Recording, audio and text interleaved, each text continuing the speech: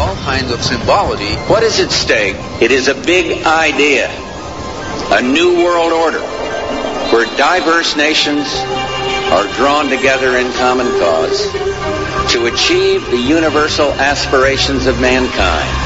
My question to you is, in any of your government jobs, have you ever been briefed on the subject of UFOs? And if you have, when was it and what were you told? Well, if I had been briefed on that, I'm sure it was probably classified and I couldn't talk about it. When I got out in 1989, we had cataloged 57 different species. We walked over to one side of the lab and he said, by the way, we've discovered a base. The very word secrecy is repugnant in a free and open society. And we are, as a people, inherently and historically opposed to secret societies, to secret oaths, and to secret proceedings. Skywatchers Radio. And we are live from the deep down south, or as they call us down here, the Sunshine State. I bid you good evening, good afternoon, wherever you may be. This is Skywatchers Radio, and as always, I am your host, Angel Espino, and joined by my co-host, Alan Weiler. And today we are joined for the first hour by our pseudo-co-host, Mr. Joseph Mara. Welcome, guys. Hey, thanks for having us again on the show as usual. Yeah, thank you. Now, Joseph sounds perfect, and some people are going to ask, well, what's going on with Alan's connection over there? Alan is in remote location as usual. Where are you tonight, Alan? Tonight I am right on Tampa Bay Beach. Unfortunately, though, the hotel that I'm in, even though it's a nice hotel, wants to charge an astronomical price for internet bandwidth, which is way out of my budget, since Angel is not providing it. No, I am not, and it's going to stay that way. You have to provide for yourself around here. That's how we do things on Skywatchers Radio. But guys, you're listening in live on the Dark Matter Radio Network and, of course, on PSN Radio. We have open lines for the first hour if you guys want to call in and ask anything. You ask whatever is in your heart to ask. Whatever you want to ask, please do so. We're here to take your calls, man. Call in 786-245-8127. And, of course, you can look us up on Skype. PSN Radio is the Skype way to look us up. And Dark Matter Radio Network also will get you through, I think, our webmaster, Keith Rowland, where he'll patch you in here if you guys call through there. Alan, Joseph, has been kind of a busy week. And it's been a busy month, of course. We've had a lot of stuff that's come out in the news, which we're going to get to. Before we do, though, I want to announce that we're going to have Steve Bassett on as the second hour guest. So Steve Bassett will be with us, which is always exciting to hear from Steve. But there's a lot of stuff that's been on the news, and I know you guys keep your ears on what's hot in the world of ufology. At least I know Joseph does. Well, I do it too, and the one thing I found rather interesting this week that's really stood out is what's going on with Google and the moon. Ah, you hit it right on the nose, man. See, that's one of the stories I wanted to cover tonight. There is some Google images which have come out recently which show up a really weird thing. It looks almost like there's mining going on in the moon. Now, Joseph, have you seen these pictures? I haven't, and you know what? I'll tell you why. I took 2 weeks off of work vacation, and I went back to Pennsylvania. I just got back yesterday, so I was really grounded the last 2 weeks into my family, and so I'm interested to hear what you guys have to say, and then maybe I can, if you guys have any questions or what my viewpoint is towards it. Well, check this out. This is right from Google Images. I linked it there on Skype, and I'm going to post it over on the chat room also for psn-radio.com. It's really bizarre. It's Google Images reveal triangular moon mystery, and they're saying it could be an ET colony. Now, it says here, are extraterrestrials using the moon to watch us from a hidden base? Of course, this is something that we've all talked about, the base on the dark side of the moon. There's been talk about that in ufology for years, right? Right. We've all heard, this tale of there being bases on the moon. And there's never been any credible evidence. Well, Google Images might have just snapped some. It says one might jump to the conclusion after looking at an image as above, spotted by a YouTube poster, and this is the name of the poster, Wow for Real. using Google Moon imagery. Wow for Real scanned the far side of our celestial neighbor and reported seeing and capturing the image of what appeared to be a huge V-shaped or triangular object that has 2 rows and even 7 lights seen on this thing. Sounds very phoenixy to me. Exactly. At first glance, it certainly appears a bit too symmetrical for the natural object, for it to be a natural object. Some internet sites have speculated that it might be either an alien spaceship or a base used by aliens from which to study Earth. Or what? It could even be a top-secret moon base created by us humans. What do you guys think? I'm gonna go with the third there. I think it's probably something we created already on the moon there, and oopsie, somebody just saw it. They weren't supposed to see that. Well, I'm saying it looks very much like the Phoenix Lights, as well as the large black triangles people have been talking about for decades. So I'm going to lean towards that. Could be. Joseph, what do you think? This goes back to our previous conversation, last month, and I really believe that the disclosure that we all want to happen is happening now in subtle ways, and they're trying to ease humanity into the realization that we're not alone in the universe, just to prevent panic and super fear. And I think this is just part of it. These images, and yes, you can see structure. They're kind of blurred, and I'm thinking to myself, I'm like, with our current technology today, we can see a license plate, with the current satellite systems we have. I'm sure we have clearer images than this, or somebody has them out there, but I think they're going to get leaked out, and this is kind of like the start. Actually, this stuff's been going on for a while, but right. I really remember this is taken from Google Images, so you're not going to get something very clear from Google Images. Right. So that particular technology, maybe not, but I'm sure more and more things are out there. I think this is just a part of the disclosure project or process. That would be a better way to put it. I really think that, can you imagine if everybody's like, well, why doesn't the ETs, why don't they just land on the White House lawn? And, that would scare the crap out of a lot of the people on this planet. Me included. So they wouldn't know if they're good, they bad, or what's going to happen here. So I really think that it has to come in subtle ways, and I think that's what's happening. I completely agree. I think that the movies that we've been force-fed for the last 30, 40 years about aliens, both good and bad aliens, all that stuff leads into the conditioning that's been going on this planet. And it's been going on for really more than 30, 40 years. I think even since before Roswell it started, because even in the 50s, they had alien-based movies or movies about aliens and invasions and all that stuff. I think it even started way back when War of the Worlds took place on the radio. That's when I think it really began, all the way back then. Maybe they knew something that, they were told to start the conditioning back then. Well, this goes back to our previous conversation also, is that, we're only talking 100 years ago. Look at these cave paintings that are hundreds of years, and they've seen these things, and they've communicated, and so, they've known something. Everybody, that's open-minded can at least imagine. I mean, look at if you look up in space, just from the ground, and you look with your naked eye, you can see how many stars are out there. And then, you look at the current Hubble telescope, and it's seeing out billions of light years and all these. I mean, galaxy after galaxy. I mean, surely we're not the only game in town. Well, not only that, it's funny you say that, but what we can see is so limited. Also, there's so much more out there in space. When you say look up at the sky, we can see some stars. Yeah, we only see a little fraction of what actually is there. Absolutely.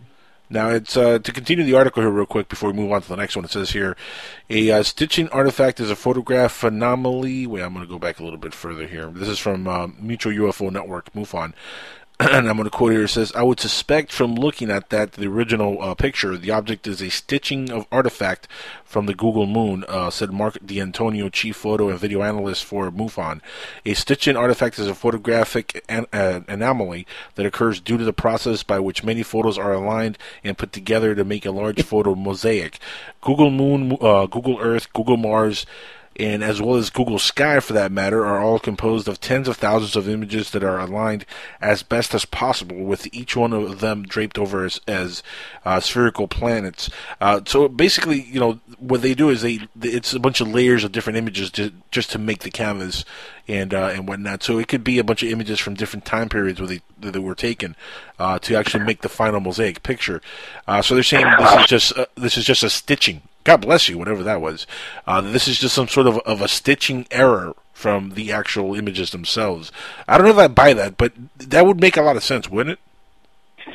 I personally don't think it'll make any sense at all, because there's no other artifacting or any stitching issues anywhere near the perimeter or the surface in the image. There's nothing else that would look like even a slightest pixel anomaly in the surrounding area. So I'm saying no to that.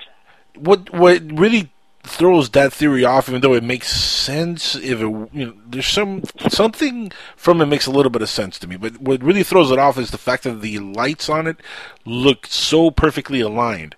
Now, I know Google, and I know Photoshop, and I know how images work, and I know how layering works, and I know the entire process. There's no way you're going to get the lights aligned like this on a random number of layered image.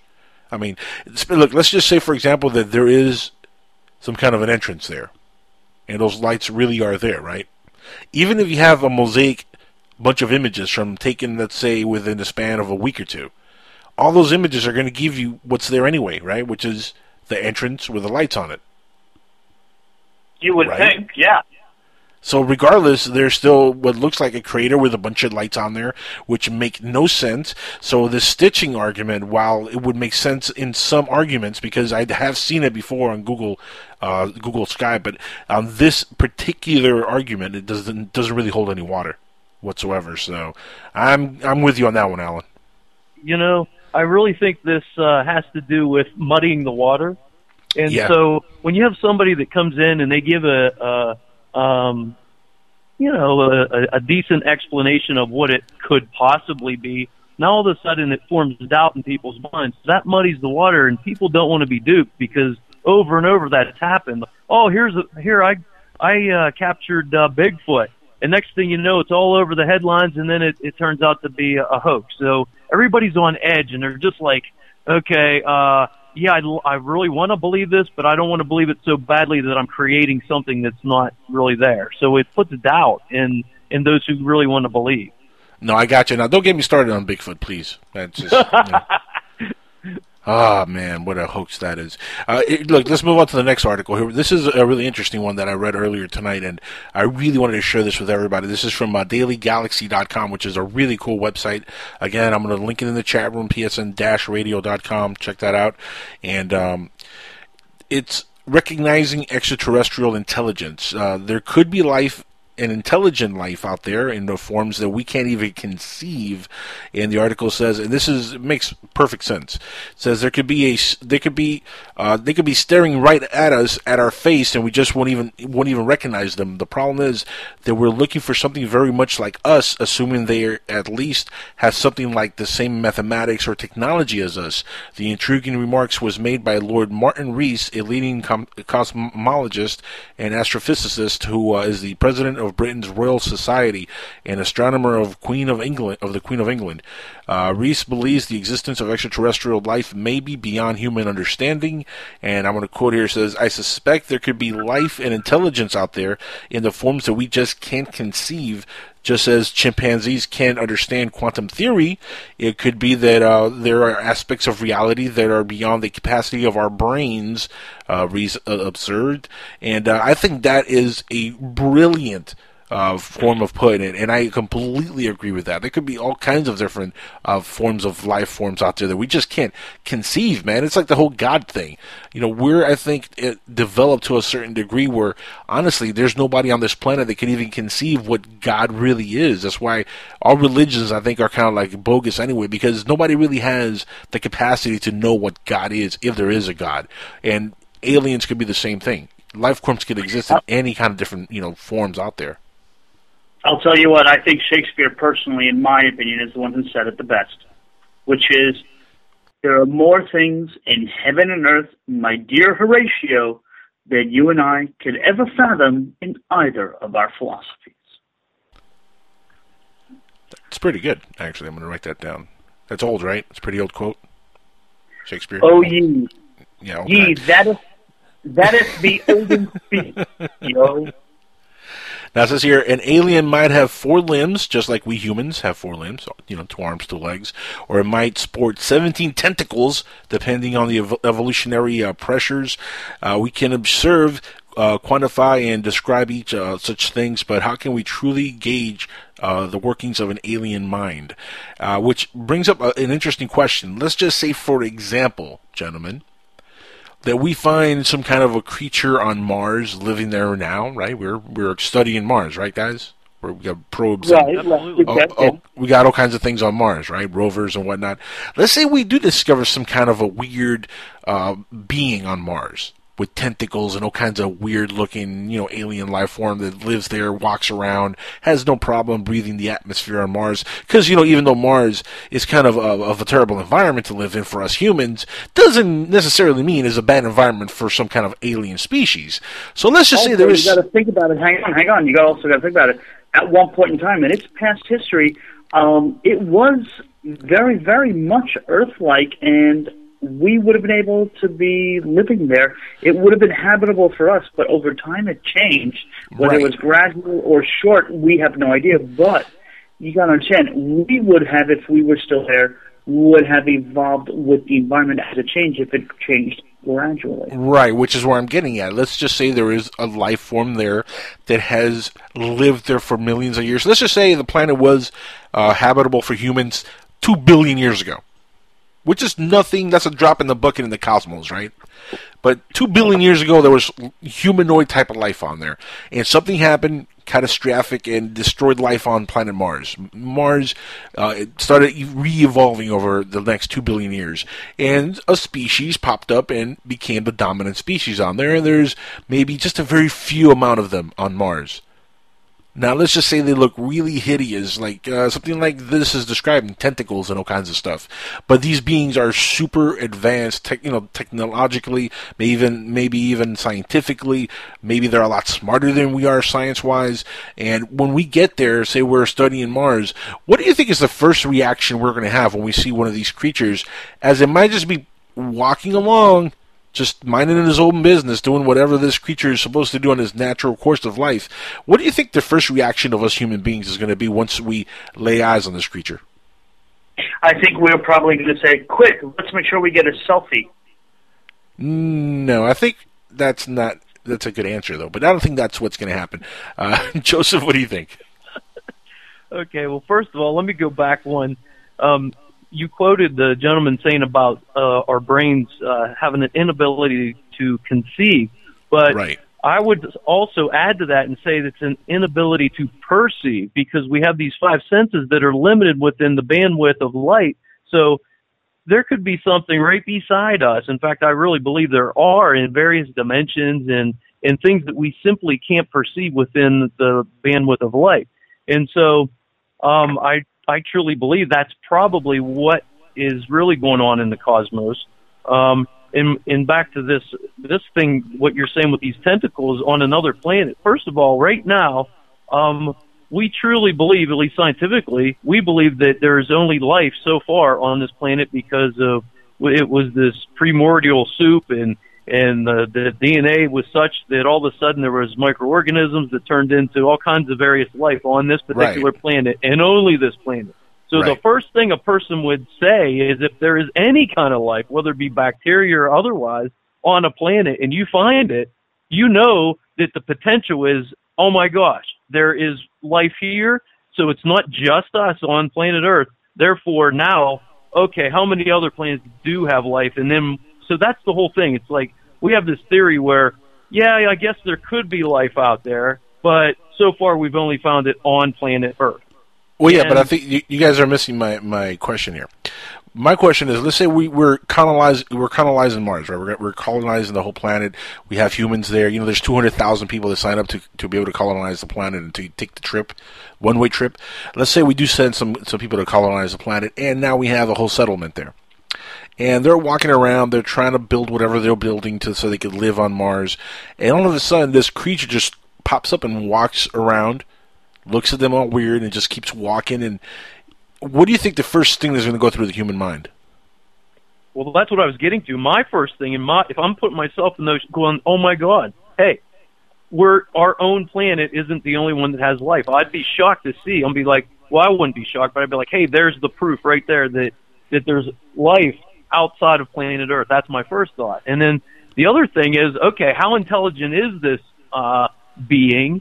You know, all those questions of humanity. Could we communicate and all those types of things?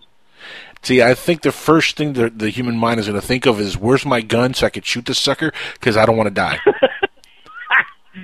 Yeah, I guess you'd have to have that fight or flight response, because that's a part of the human being. It's either, okay, I'm going to either run away from this thing, or I'm going to kill it before it kills me. So, yeah, that's just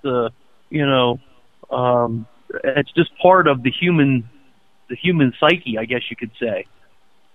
Now, isn't that funny, though, that I do think about 99% of the people would have that reaction? That's pretty telling about the human species, huh? Well, again, it's part of who we are. It goes down to how we've evolved on our planet, and at one time we have that animalistic behavior that's a fight or flight. It's a response. It's hormonal. It's a mechanism of a cause and effect. And so, yeah, I could see that. Absolutely. Now, it's an interesting article. Again, it's from dailygalaxy.com. Check that article out. It's labeled Recognizing Extraterrestrial Intelligence. And again, it makes a perfect argument that, yeah, we probably won't even recognize, intelligent beings, because they're so vastly, it might be so vastly different than what we think of as intelligence. Somebody made, I don't remember who it was, but somebody made the argument or made the point to me recently that it'll be kind of like if we go to the jungle and we're staring at a bunch of lions doing whatever they're doing. You know, they understand what's going on in their minds, and they're communicating in their way, but when they see human beings just standing there, they're like, what the hell is going on? Who the hell is that? But they don't really recognize what we're doing there. You know, there's no way to communicate. And that would be kind of like the same thing. How would we communicate with aliens if they're so different, so vastly different from us? Yeah, that's would there be any way? That's the same thing as us communicating with a dolphin. They communicate with each other, and through, well, I guess they have various ways of doing it, but I mean, some of these alien species that we're talking about could possibly have telepathy. You don't know. You don't know. They might not have a verbal communication like we do. I would suspect that the verbal communication is pretty primitive. And just think, look at our technology. Look where we've come in 100 years. What would some alien species that was 1,000 years ahead of us look like? I mean, I don't think we could really even think about that.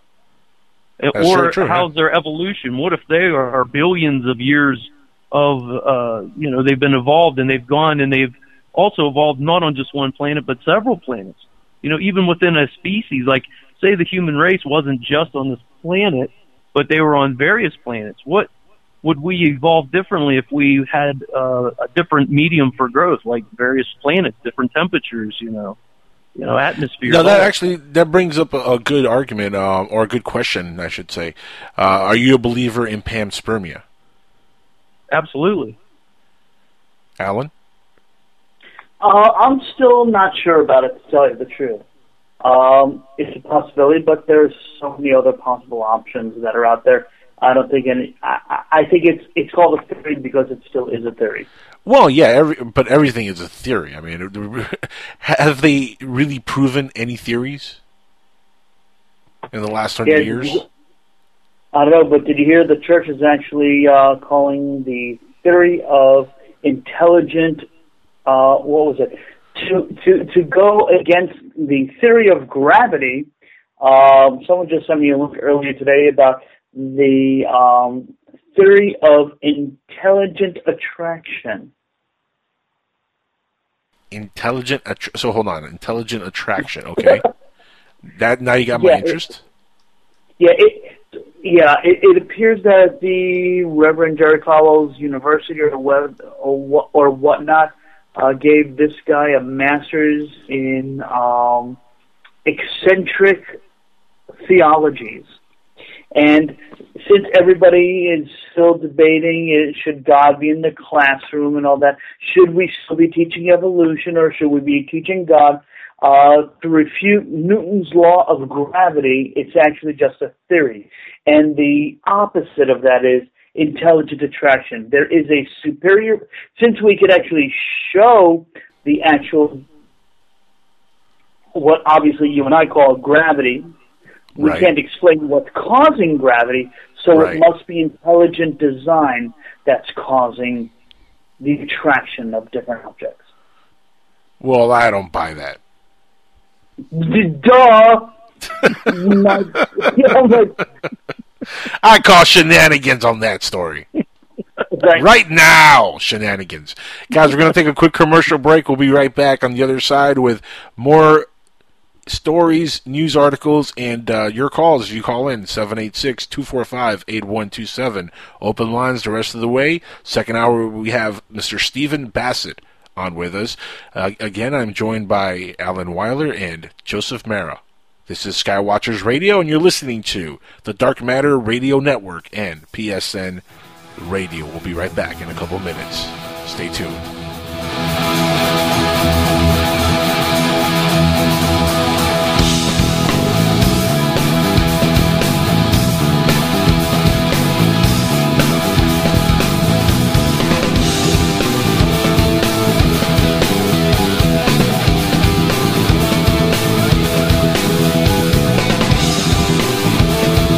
I'm LeVar Burton, and I'm proud to be a book person. How do I choose a book? Sometimes it's the cover, sometimes it's the title. I guess I'm pretty visual. If a book's really impressing me and the writing is really good, I will peek and see what the last paragraph is, because the endings of books should rock you. I am a book person, and if you're a book person too, read to a child and spark a lifetime of ambition. Join me at bookpeopleunite.org, because reading is fundamental. A public service announcement brought to you by Reading is Fundamental, Library of Congress, and the Ad Council. Look, up in the sky. It's a bird. It's a plane. No, it's SupermanHomepage.com, the #1 Superman fan site in the world. SupermanHomepage.com, covering the world of Superman from the 1930s to today.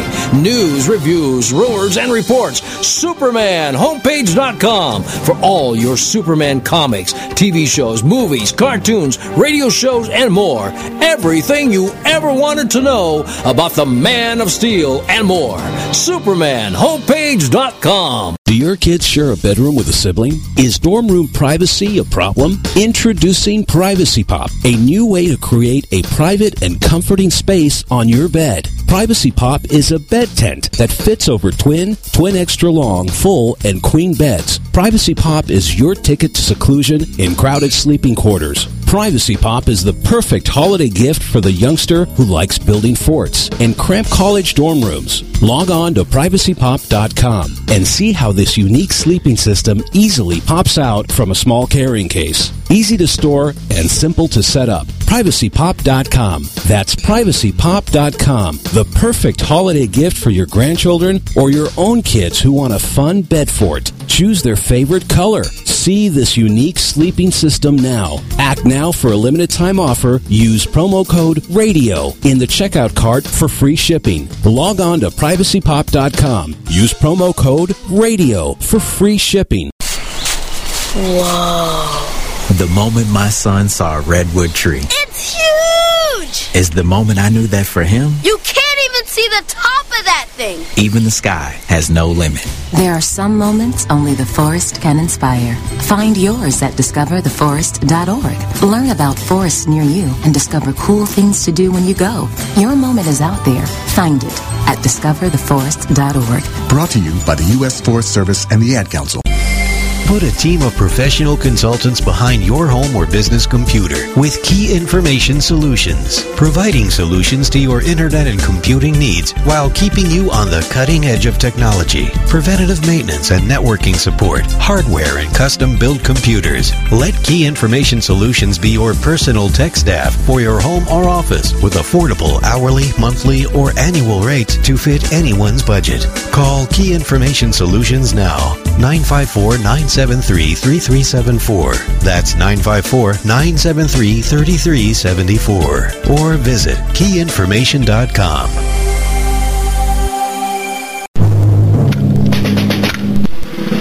Discount Comic Book Service, where you can save 40 to 75% off on new comics, collected editions, graphic novels, action figures, statues, and other one-of-a-kind items from DC, Marvel, Image, Dark Horse, Boom Studios, Top Cow, Dynamite, and many, many more.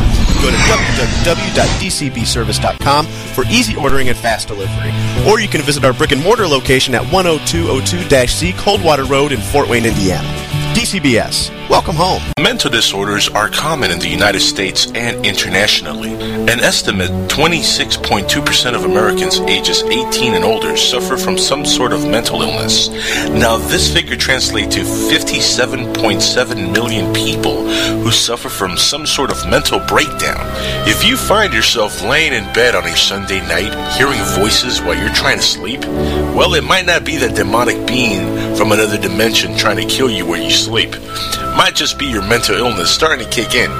So if you're out of meds for the night, then I have just the thing.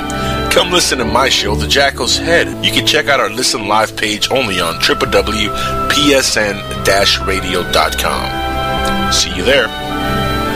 This ad has been paid for by The Jackal's Head and the War on Terror. War. It's fantastic.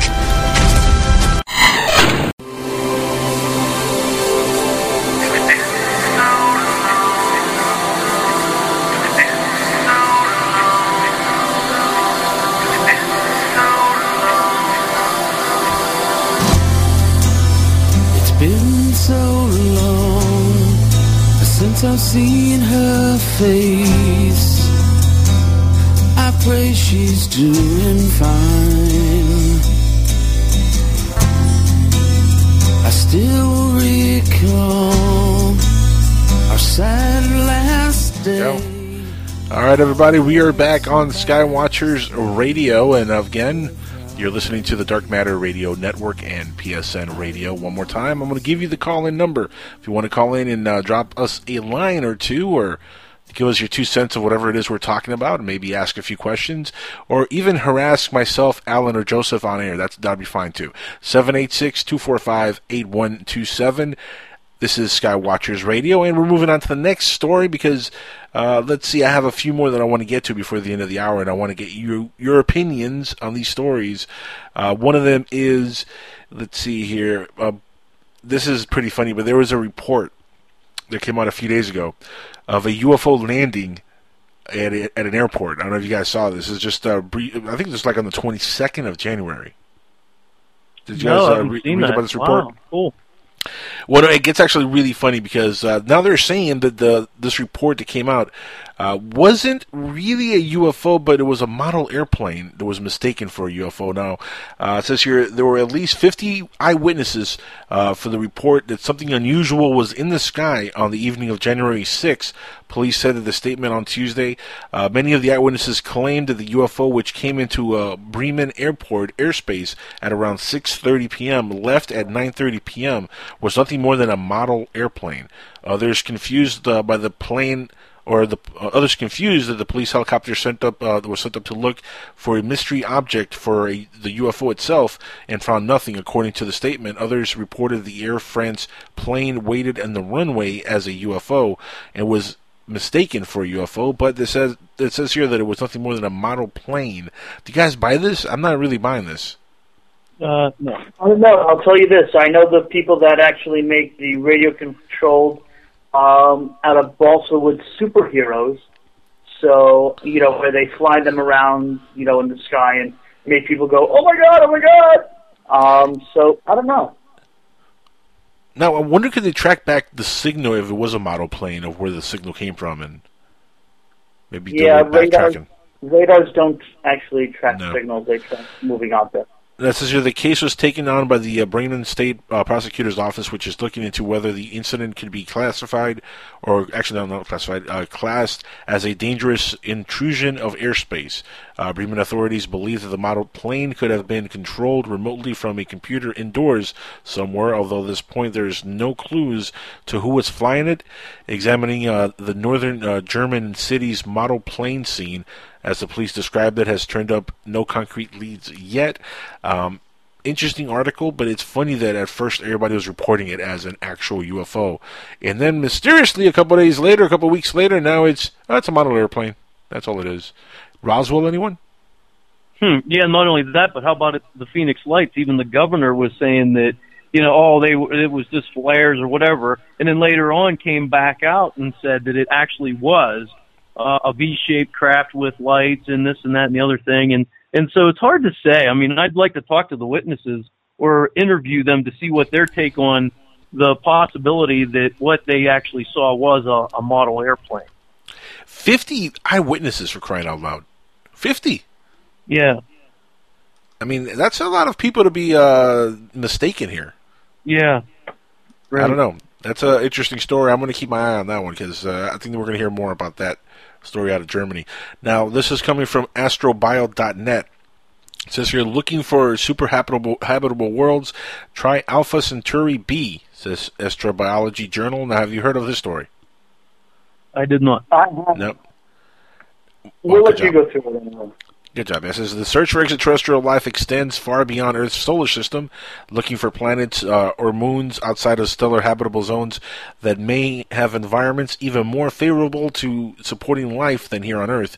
And these super habitable worlds have a unique characteristics that are ideal targets for extrasolar exploration, as described in the provocative hypothesis article in Astrology, a peer-reviewed journal from Mary Ann Libert Inc. publishers, and this publishing says here the super habitable worlds are out there, and there could be again an Alpha Centauri B.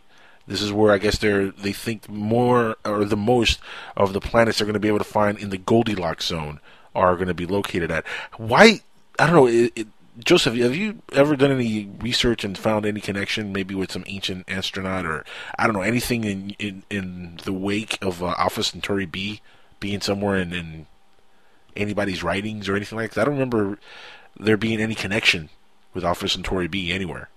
I haven't heard of anything like through the Anunnaki research or any of that kind of stuff specifically, but it's funny they're signaling out Alpha Centauri B, though. You know what I mean? Like, what do they know? Right. Well, that's another thing. It's so strange that, first of all, they don't believe that there's life out there. Even if there was, it has to be in the Goldilocks zone, is what they. And it's about the same distance from a star, like our planet is from the sun. It has to have water. It's got to have all these. But you know what? Life isn't defined by what humanity defines it. I mean, there are so many different possibilities, as we said at the top of the show, is that, hey, we may not even be able to conceive or define what life really is. We only have one narrow-minded way of looking at it from our perspective and our experience. So it's hard for me to even believe that they can pinpoint one particular location of the, within our universe when there's billions of galaxies out there. I mean, it's hilarious. It's almost like they have nothing to report, and they're like, you know what? Let's just put this out there and see what people think. It's a boring news week. It's a boring news week. Let's just say, Alpha Centauri B, there might be life there. They'll eat it up. Let's make an article about it. Now, why not Alpha Centauri A? What's wrong with Alpha Centauri A? Is there something wrong with the atmospheres there on those planets? What's going on? Why no life on Alpha Centauri A? Now, could this be misdirection? Maybe there is life on Alpha Centauri A, and they don't want us looking there. They want everybody to look at Officer Satori B. Exactly. Okay, look at the left hand, because really over here in the right hand is what's really going on. So we'll get your attention over here. So. Yeah, it's a funny article. I don't know how they could determine really something that far away, because I mean these galaxies are pretty far away, man. That's why it's laughable to me. I'm like, what? I mean, I'm not saying it's not possible, but why would they pinpoint and, well, the probability is much higher in this particular region rather than this? It's like, well, how the hell do you know? I mean, it doesn't make sense. We can't even get a clear picture of the moon. And you're telling me you can tell there's life? That's exactly good. And Alpha Centauri B, really? That's what we're going with here. Give me a clear image first of the moon, and then we can talk about life on other planets. How's that? That's good. NASA, or whoever this Renee Heller person is at the university. Astrobiology.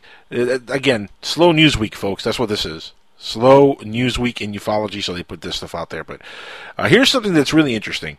And this is really laughable. Now, I'm a big fan of the History Channel. Joseph, Alan, you guys watch the History Channel at all? Or? Oh, yeah. Yeah, I've seen it, yeah. Okay, History Channel. Yeah, it's a good channel, right? You've seen it, of course. When did the History Channel stop being about history, though? Oh, that was about 4 years ago. Why? It was so good when it was about history. You know, it happened around the same time when sci-fi changed to sci-fi. Well, I never liked that change either, but this is a funny article. This is coming from GameZebo.com. It says here, the History Channel brings the game The Great Martian War to mobile gamers, but doesn't know what history means, and exactly what I was saying. When did the History Channel stop doing things that had to do with history? Why are they meddling in Martian wars and alien stuff? That's not historical. I mean, none of this stuff is historical. Ancient aliens, none of that stuff is really historical because it's all theory-based. None of it is confirmed, concrete fact. You know what I mean? Now, it says here, does anyone else feel like the History Channel confused the word history with fan fiction an awful lot nowadays? But while that's aggravating as oh heck, I'm not using the profanity they used on here, for an amateur historian such as myself, it's also downright riveting for video game nerds who love the idea of trench warfares against aliens, which, that in mind, allows me to introduce you to the new concept of the Great Martian War. Set in an alternate World War I period, and based on a made-for-TV movie of the same name that aired the last fall, because why wouldn't the History Channel make a movie about Martians, right? Because that belongs to the History Channel. The Great Martian War is an endless runner destined for the App Store and Google Play on February 5th, coming up. But, again, really, why? Why is the History Channel, you know, putting stuff that has to do with aliens, Mars, Martians, wars? Why are they doing this? This is not historical at all. In any way, shape, or form does any of this stuff belong on the History Channel. Well, what I personally think is they're most likely is they're going by the ratings, for one, what's popular, and if you follow the money, that's probably another clue. But they're capitalizing on ancient aliens, which implies that this is old news, this is history. And so they go to these ancient sites that are within humanity's history, and they use carbon dating and different things like this for what has been found there, and they add it into the storyline of the show. So I can see how they're getting that. But one other thing I'd like to say is, you know, the History Channel is just the name. However they want to steer their viewers or whatever they want to put on there. I mean, you know, what's in the name, basically. Yeah, they should just change the name from History Channel to, we used to be History Channel, but now we peddle in all kinds of sci-fi stuff. Well, just like they changed the sci-fi name. Yeah, like History Channel should be SCIFI now. Like, they should change it to the History Sci-Fi. Exactly. Flash. Really? I always thought we should call it the Hitler Channel. Well, there's that too, because they used to put a lot of programming on Nazi Germany and Hitler. Yeah. You're not kidding. Every single day between 2 o'clock and 4 o'clock is Hitler, Hitler, Hitler. It's the Hitler Channel. That's right here and right now. Isn't that your favorite topic, though? It's what? Isn't that one of your favorite topics? I mean, he dies at the end. Well, true, you're right. Based on my faith, yeah, okay. Yeah, but then, of course, we also then get into the moral implications of time traveling and going back to kill him. Yes, that's a fun topic. You kill Hitler, we'll still be back in the vacuum tube technology era today, because I don't know about that. Well, you think about it, the advancements of the technology that humanity made just to compete against each other, thanks to the war of World War II. So much advancement in technology happened all over the world to get us to where we are today. That's true, but I think we were heading in that direction anyway, and one thing or another would have triggered that, and we would have gone technological anyway. Because, I mean, after the 20s, that's kind of like the era we were going into, 20s and 30s, we were heading into a technological age eventually. That's just, I think, the next evolution of man. Something would have triggered it. I think you're mixing up the difference between the industrial age and the technology age. No. I know the Industrial Revolution and all that stuff that happened, but I'm saying we were heading into a more technological age anyway within the next 50, 60 years, regardless, after the 20s and 30s. So, I mean, that was just the next phase of the human evolution, technology. Even the advancements that we did in the 20s and 30s led to technologies. Okay, go ahead. Let me hear some of them. Oh, for example, railroads, right? Okay, railroad doesn't use solid-state technology. All right, if we never had railroads, we wouldn't have transportation of all kinds of different things across the country, which would have led to technology. Technology has been evolving over the 100 years. Hold on. You had railroads all the way back to the 1700s. Right. It all started hundreds of years ago. Technology has been evolving over hundreds and hundreds and hundreds of years. Eventually, the next phase is a more technological computer age. I think that was something would have triggered that anyway. And honestly, if we would have gone back in history, and this is completely off topic, but if we would have gone back in history and killed Hitler when he was like a baby or something, I think the Germans would have still come up and would have been very intellectual people. Maybe some of the technologies would have been a little bit different, but I think technology would have been popping up everywhere anyway. It's not that far-fetched to think that, one day planes would have been created. Well, bringing us back on topic, Phil Corso says that all of our current technology came from back engineering UFOs. So, well, I don't know if I believe that either. How did we get so far so fast is what I think we're saying here. And Tesla, you man. Look at the silicon Tesla. chip, what's that? Tesla is responsible for a lot of that. Yeah, but I'm with the theory that something landed at Roswell and we've back engineered some stuff. Some of it, obviously, I think we probably are still working on because we can't really understand most of that technology because it's alien. How the heck are we supposed to understand it? But the truth of the matter is, on this planet, we've had intelligent human beings for a very long time, which has created things with their mind and then made it happen. That always happens. Tesla's a great example of that. If it wasn't for Tesla, we wouldn't have lights. Where do you think Tesla got his information from? Do you think that came out of his mind, or do you think that he had communications with, say, some off-worlders or time travelers, since we're talking about all this stuff? Like, we're assuming that this intelligent mind of one man, Tesla, or if we could bring Einstein into it, intelligent beings is what you're saying, that are humans, have created all this stuff without any kind of influence.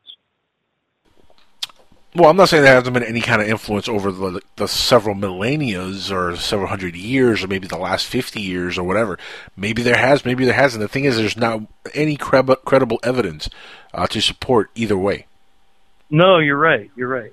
That's the main problem. But there is credible evidence to support that Tesla was a very smart person who created a lot of really smart inventions, and had nothing. And there's nothing in his writing that says, "Hey, I was influenced by aliens," or "I was channeling some aliens." Nothing in his personal library that even indicates that.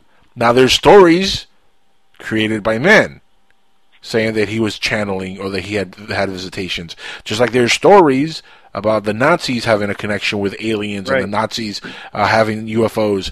Stories, not backed up by any credible evidence.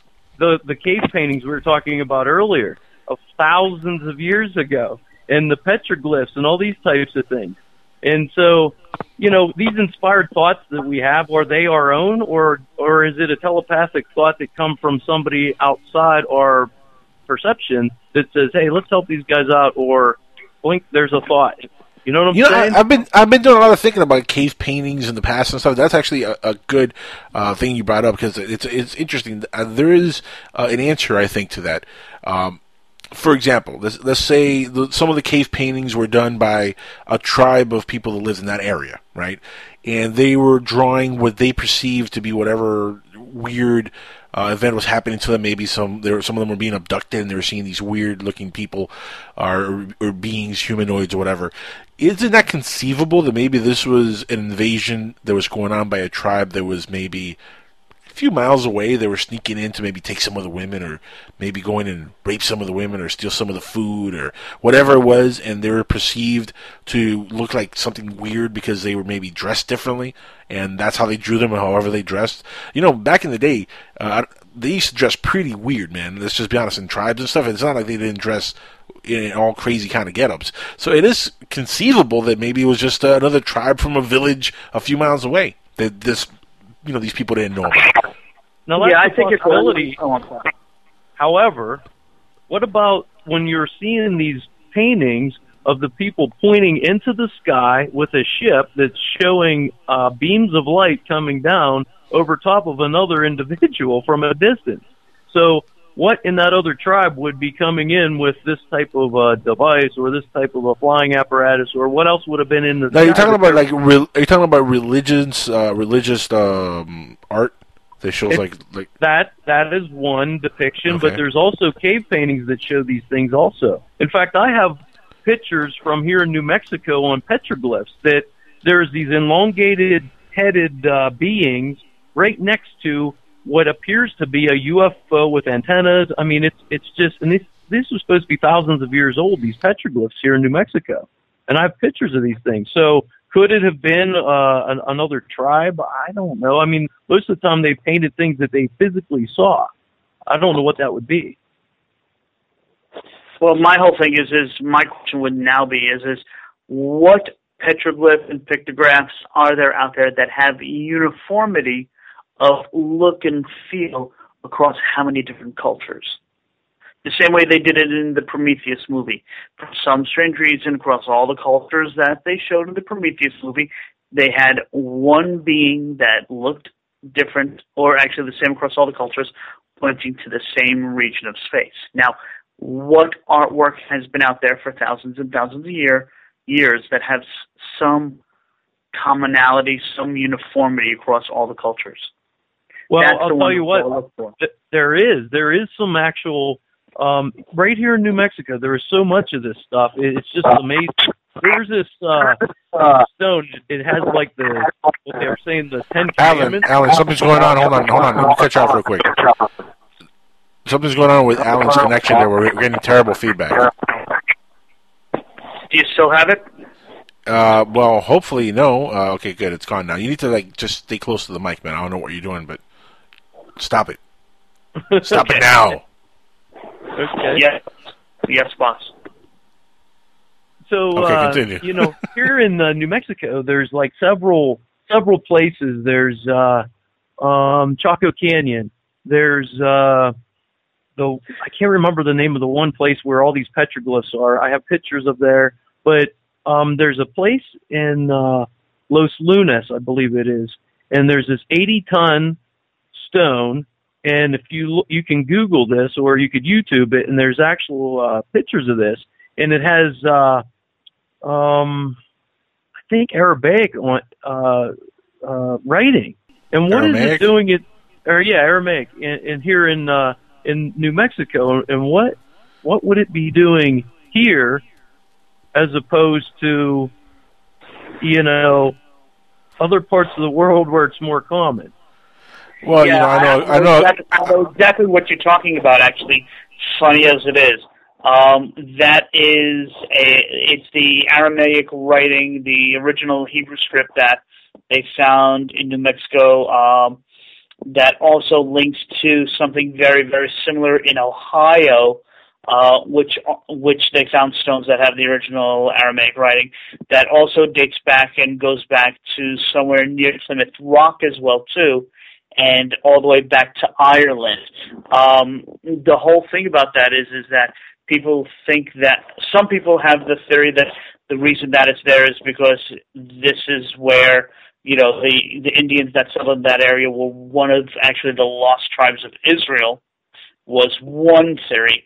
The other theory is actually that during the ransacking of Jerusalem, the Knight Templars actually went through Europe, across the sea, into the northeastern part of the country, and then kept on going, actually carrying a lot of the ancient relics from the temple.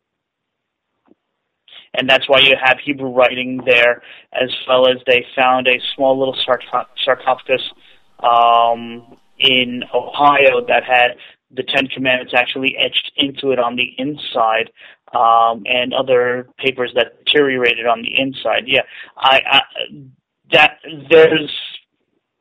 there's been travels between Europe and the Americas well before Columbus.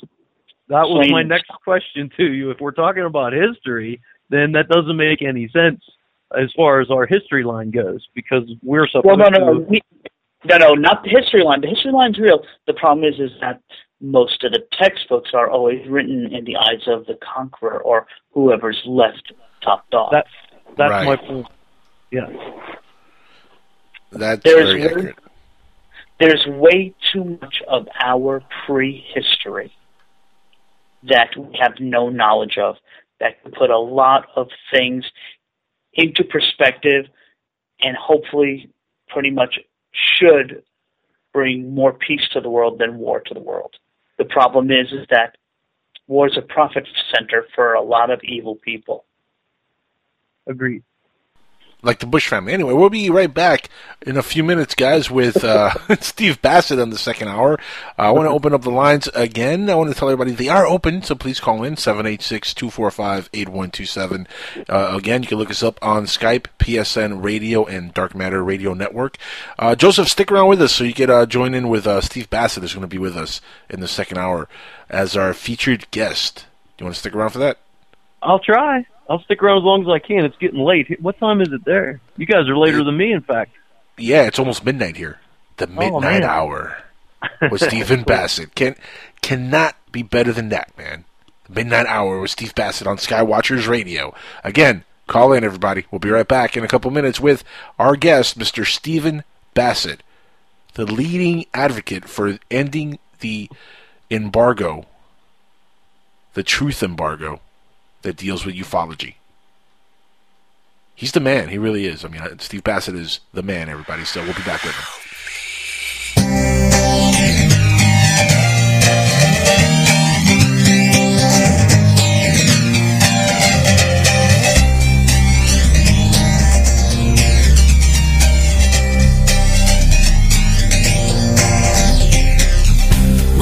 Rain on my face. It hasn't stopped raining for days. My world is a flood.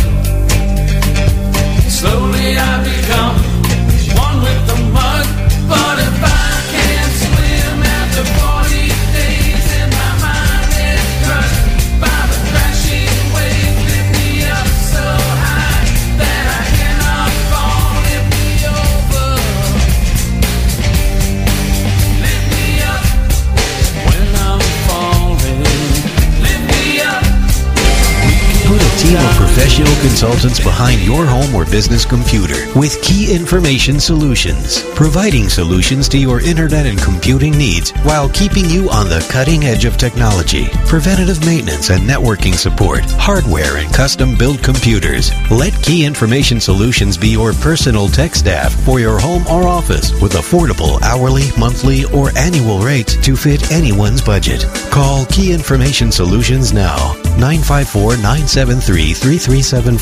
That's 954-973-3374. Or visit keyinformation.com.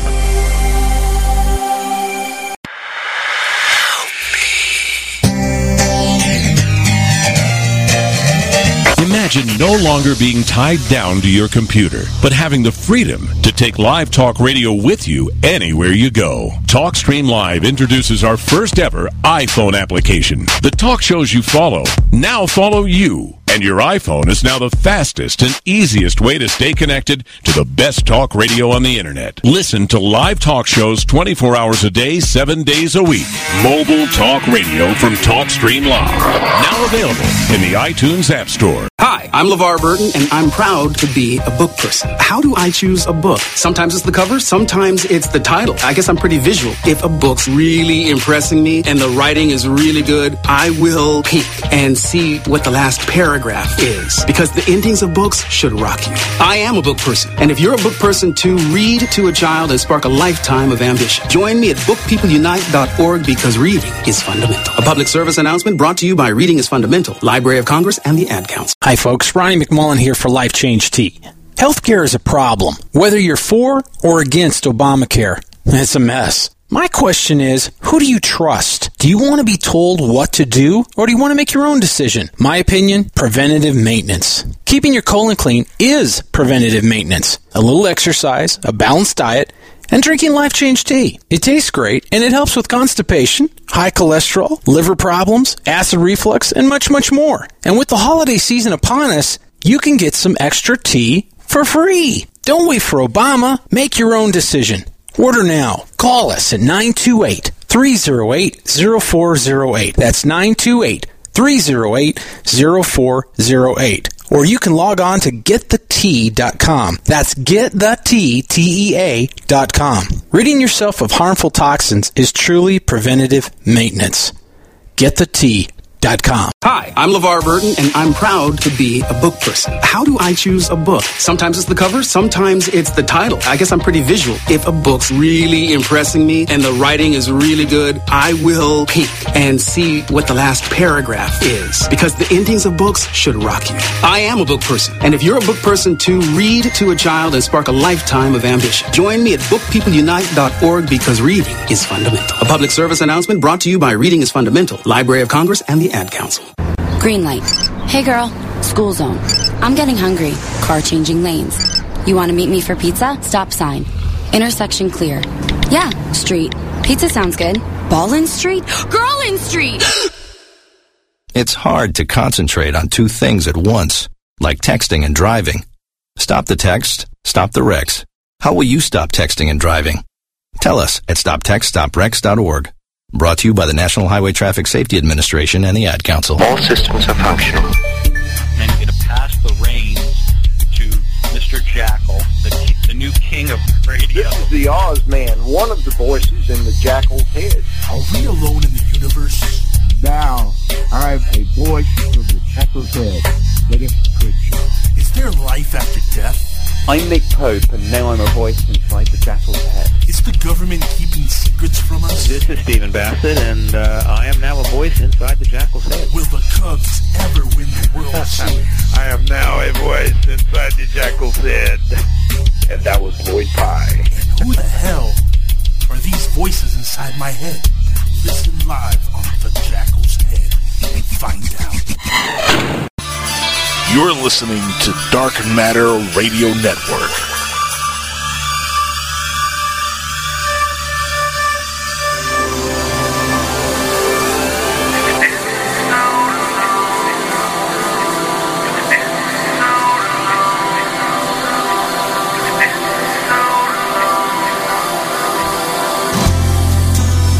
It's been so long since what I see in her face, I pray she's doing fine.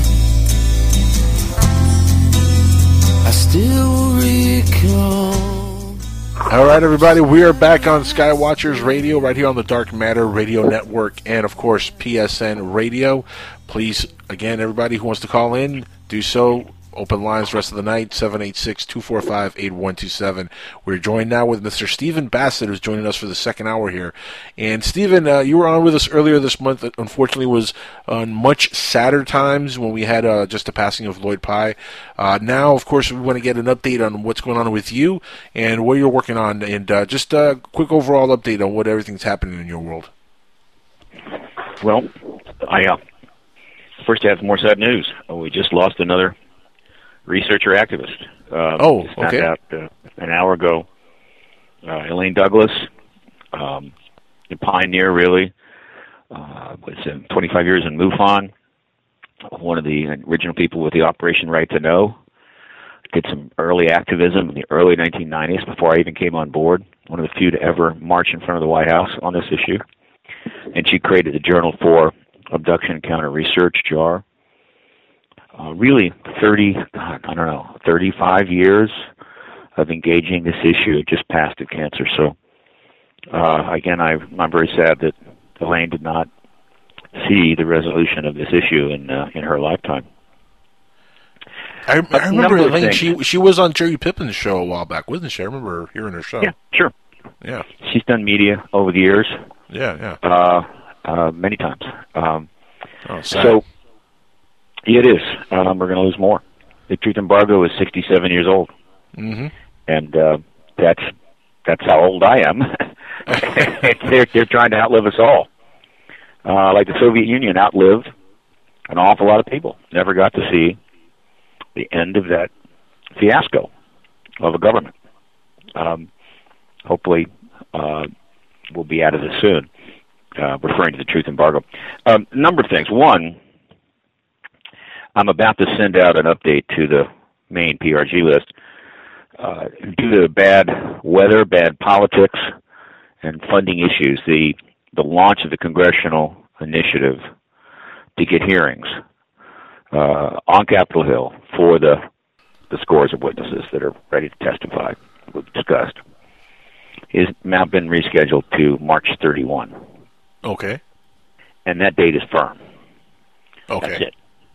Set in stone. That's the day that we're going to ship the DVD sets out to the U.S. Congress, and then and start a full-fledged public campaign to get people to contact them and to look at these DVDs, look at the material, look at this citizen hearing on disclosure material, and meet with me. I'll be probably arriving in DC. I'll be arriving up on Capitol Hill about I'm going to guess around April 8th, and making the. I say arrive at Capitol Hill. I'll be contacting the Capitol Hill offices with requests to meet, right, with the chiefs of staff to talk about the content of those of the citizen hearing and why we need Capitol Hill hearings right away. So that's important. That's an announcement I'm about to get out, and that, of course, is what we've been aiming for now. The PRG's been aiming for many years. There are enough witnesses ready to testify of sufficiently high-ranking station that if they are in front of committees on the Hill, with cameras obviously covering it, there'll be a lot of that. The truth embargo will probably be over within a short amount of time, maybe a month, if that, because there's just no way that the media will be able to stand down after that. The media will just go nuts, and that's it. And I think the government will know that, probably even before necessarily 1,000 reporters turn up at their door, and might then move proactively to end the truth embargo right then and there. So that's the game plan. And that's why there's been no hearing since 1968. The smart people inside military intelligence know that those hearings could not take place. They had a short hearing that was a legitimate hearing, but it was not really intended to resolve anything in 68. And then that was it. They shut everything down, and it was like nothing to do anymore. Just go away. Shut down Blue Book and destroyed NICAP and thought they were pretty much free of it for a good while, and they were. But about 9 years after the shutdown of Blue Book is when Stan Friedman and Jesse Marcel Sr. came together. Right. Stan interviewed him, and the whole Roswell story starts up for real. Right, starts evolving from there, yeah. Yep. Yeah, and really, it was the Roswell story, and of course Jesse's coming forward and telling the truth, which he decided to do late in life, retired, and with cancer. Probably shouldn't have. I mean, it was probably against some oath, some national, some security arrangement he had, but he didn't care. And and there was the Roswell information coming out there in '69 that just got this issue back into play permanently. And of course, Roswell then goes on to become a legend, a legendary event, legendary place, a focus for public interest, et cetera, et cetera, et cetera. And off we go. So the last hearing was '68. Now we need to have the real deal, the real hearings. And my intent is to go back to D.C. and get them. Stephen, the more I think about it, the more I concentrate on what's been going on the last few months, especially with Podesta joining Obama's team. To me, they're almost like getting ready for the announcement at this point, I think. Well, from our perspective, you really have to wonder about that. Yeah. I just could not think of a standard explanation for bringing Podesta into the administration on a consulting basis. I just couldn't see it. He's completely embroiled with running the Center for American Progress. Right. He's obviously able to contribute policy stuff to the Democrats at will. He's got a whole think tank capable of producing policy. Why would you bring Podesta in to the administration in a sense, in a formal way, to get his advice? It just didn't make any sense, except in one instance, for sure. If Obama was going to use Podesta as the liaison to cut the deal with the military intelligence that allows for disclosure to take place, it would be very awkward if he was not working for the White House, as opposed to simply being a civilian being asked to come in and negotiate with some big shots in the military intelligence community. Right. So when you're working with the White House, you have certain protections. Obviously, you're back under full security oath and so forth. When you're just a civilian citizen being asked, well, can you come help out? And so the formality of bringing him on board fits nicely into that scenario. But there may be another scenario that I have no idea about. But then, of course, I know Podesta's history here. I know the history of the Clinton administration. Now, most people don't.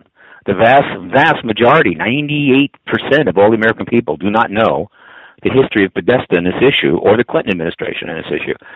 But there are people that do, including you, including me. And we look at this and go, this is very interesting. I hope it's true.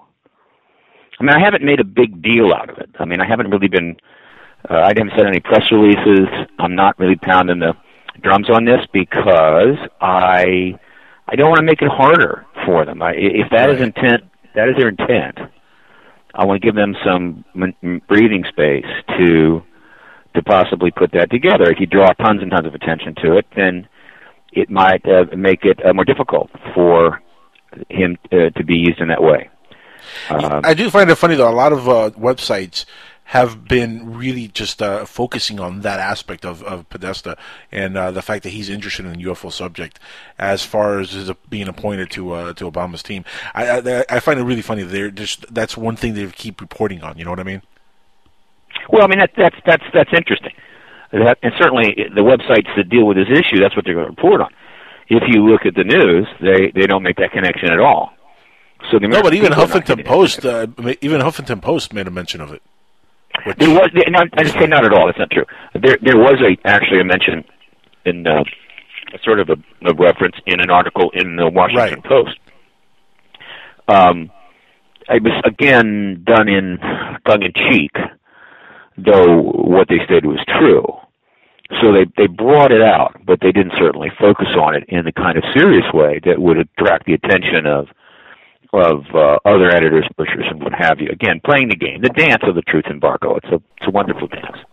No, you said that Washington Post, and while I didn't know about that one, I was talking about the Huffington Post, HuffingtonPost.com, which is a very well-known political website also. They even reported that new Obama advisor John Podesta is an advocate for UFO disclosure. That was how they reported when he first joined the team, which I found really funny. I think the Washington thing ran a post about 4 reasons or 10 reasons why a president may not want to see, John Podesta show up at the White House. But overall, it's simply not out there in a significant way, and that may be a good thing. So I'm not contributing to pushing this right now. I've certainly talked about Podesta's role in this going back to the administration countless times. But now we're getting down to the nitty-gritty. As I said, disclosure is close, and we're looking for everything, every indication that might turn up. Always checking any particular event to see is that an indicator or not. The Podesta thing was just obvious. I mean, it was just very obvious. There's been some disinformation stuff lately that I've noted. But not a huge amount, but there's been some things of interest. If we're really getting close to disclosure, there'll be more. Right. And we'll be watching for those. But close to disclosure is one thing. Disclosure is another. There are just too many people, I think, of influence inside government that could block it. Any one of them could block it if it were getting close. So we have to keep the pressure on and be relentless. And the congressional hearings is the ultimate pressure. Now, do you think that once we come around March and we have the hearing, how long do you think? Do you think it's going to be a few days or a month after, or a couple of weeks after that the government is going to make a move and say something? How soon do you think it's going to happen? Well, we launched the congressional hearing initiative March 31. Right. That is an attempt to get a committee, at least one committee in Congress, House, or Senate, to agree to take testimony from a range of witnesses, not just one or two, but many. And when that will, I'd like to see it in 90 days. I'm going to give it a full, intense 90 days and then see where we're at after that. But I want to get it right away. Now, let's say that it all goes pretty well and a committee agrees to conduct the hearings. They can be put together very quickly when they want to. It's like on Benghazi, right? I mean, they were having hearings on Benghazi within weeks, and they still are having them. So when they want to have hearings, they can have hearings. You don't need a lot of ramp up. Right. People have to be notified. They're going to fly into Washington. They're going to put in hotels. They're given a schedule when to testify. Sometimes there's advanced testimony that takes place behind closed doors. Then they go in front of the cameras in the chamber, in one of the House hearing rooms, and so forth. So we very quickly. If the hearings get underway for the kinds of witnesses that I will insist on, I believe the media will probably go into some sort of frenzy within 4 or 5 days tops. And then once that starts, what happens is the media sort of cuts the shackles off their legs and is able to move away from the radiator a little bit more and start asking questions. And there's a whole range of questions that could and should be asked of a whole range of people. And if those questions actually start getting publicly asked, the people involved will know the jig is up. Now, are you getting what kind of feedback? What kind of feedback are you getting from like other countries concerning the hearing on March? Well, we got feedback from all over the world. It's very positive. In fact, we need to publish that. I have a whole bunch of feedback, tremendous feedback from people around the world. It's all positive. It's great. The citizen hearing on disclosure got the strongest response to anything I've ever seen. It's taken place regarding this issue of an advocacy type that I'm aware of. It was a game changer, and it's still very powerful. And things have slowed down. Our funding ran out. We need to find more. So it slowed things down. It's been almost 6 months. Or it's been more than 6 months. It's been 7 months. It's been 9 months. But soon the DVD sets will be done, and they're going to be out. And we're going to be marketing those all over the world. And, of course, we're going to be sending to Congress, to 100 UN ambassadors, 100 U.S. ambassadors. And it'll all be back in play very quickly. So it's not going anywhere. And, of course, there are pieces of the hearing all over the Internet. Right. So, and we haven't lost any witnesses. Well, that's not true. We lost one. We lost Jesse Marcel Jr. Correct, yeah. After that hearing, which definitely hurt a lot. But none other than Jesse so far. And again, hopefully there'll be no more losses between now and in the spring. But we have, there's more than enough witnesses to fill hearings for weeks. But that brings up a good question, though, Steve, real quick, not to cut you off, but that brings up a good question. Witnesses of Jesse Marcel Jr.'s age are, they are getting older, and as they get older, people are, do eventually pass away. Is there a possibility that the government could, hold out, even though you have the hearing, and not say anything and just wait it out until most of these witnesses have passed away in the next, 5, 10, 15 years? No, because this will be. It'll be without a doubt. This is going to blow the cover off the whole thing. This hearing. It does. Once the witnesses start testifying on the Hill under oath, which is potentially perjury, federal, serious, right? These people, the Washington Post and other entities that have been servicing the truth embargo for years. They've been able to sort of ignore this. If they're part of press conferences, it's just a press conference. They can ignore it. Then we had the citizen hearing on disclosure. It was a little harder to ignore, and of course it created, I think, quite a splash. Correct. But they were able to stand down afterwards. But when they turn up on the Hill in front of actual committees, right, with the level of public and media interest that will be in the hearing itself, and that testimony start to be heard by people all over the world, the media is going to realize that this is the biggest news story in history, and that's it. They're going to be unchained, and so it doesn't matter whether once that testimony is up there, it's filmed, it's in the can, it's history. So what happens to the witnesses after that is not a factor. The media will close the deal by putting the government in a position where it absolutely has no choice but to disclose. What if the government's line of defense is like, well, we're going to investigate these claims and see how much truth there is behind all these claims these people are making, and they launch some sort of investigation without really conceding that there's any truth to it yet? I could try. But there's already a host of questions. Right. About it's kind of like the whole steroids. They're going to have to answer, and after the 55th time they say, well, we'll look into that. Then the media is going to even matter. Right.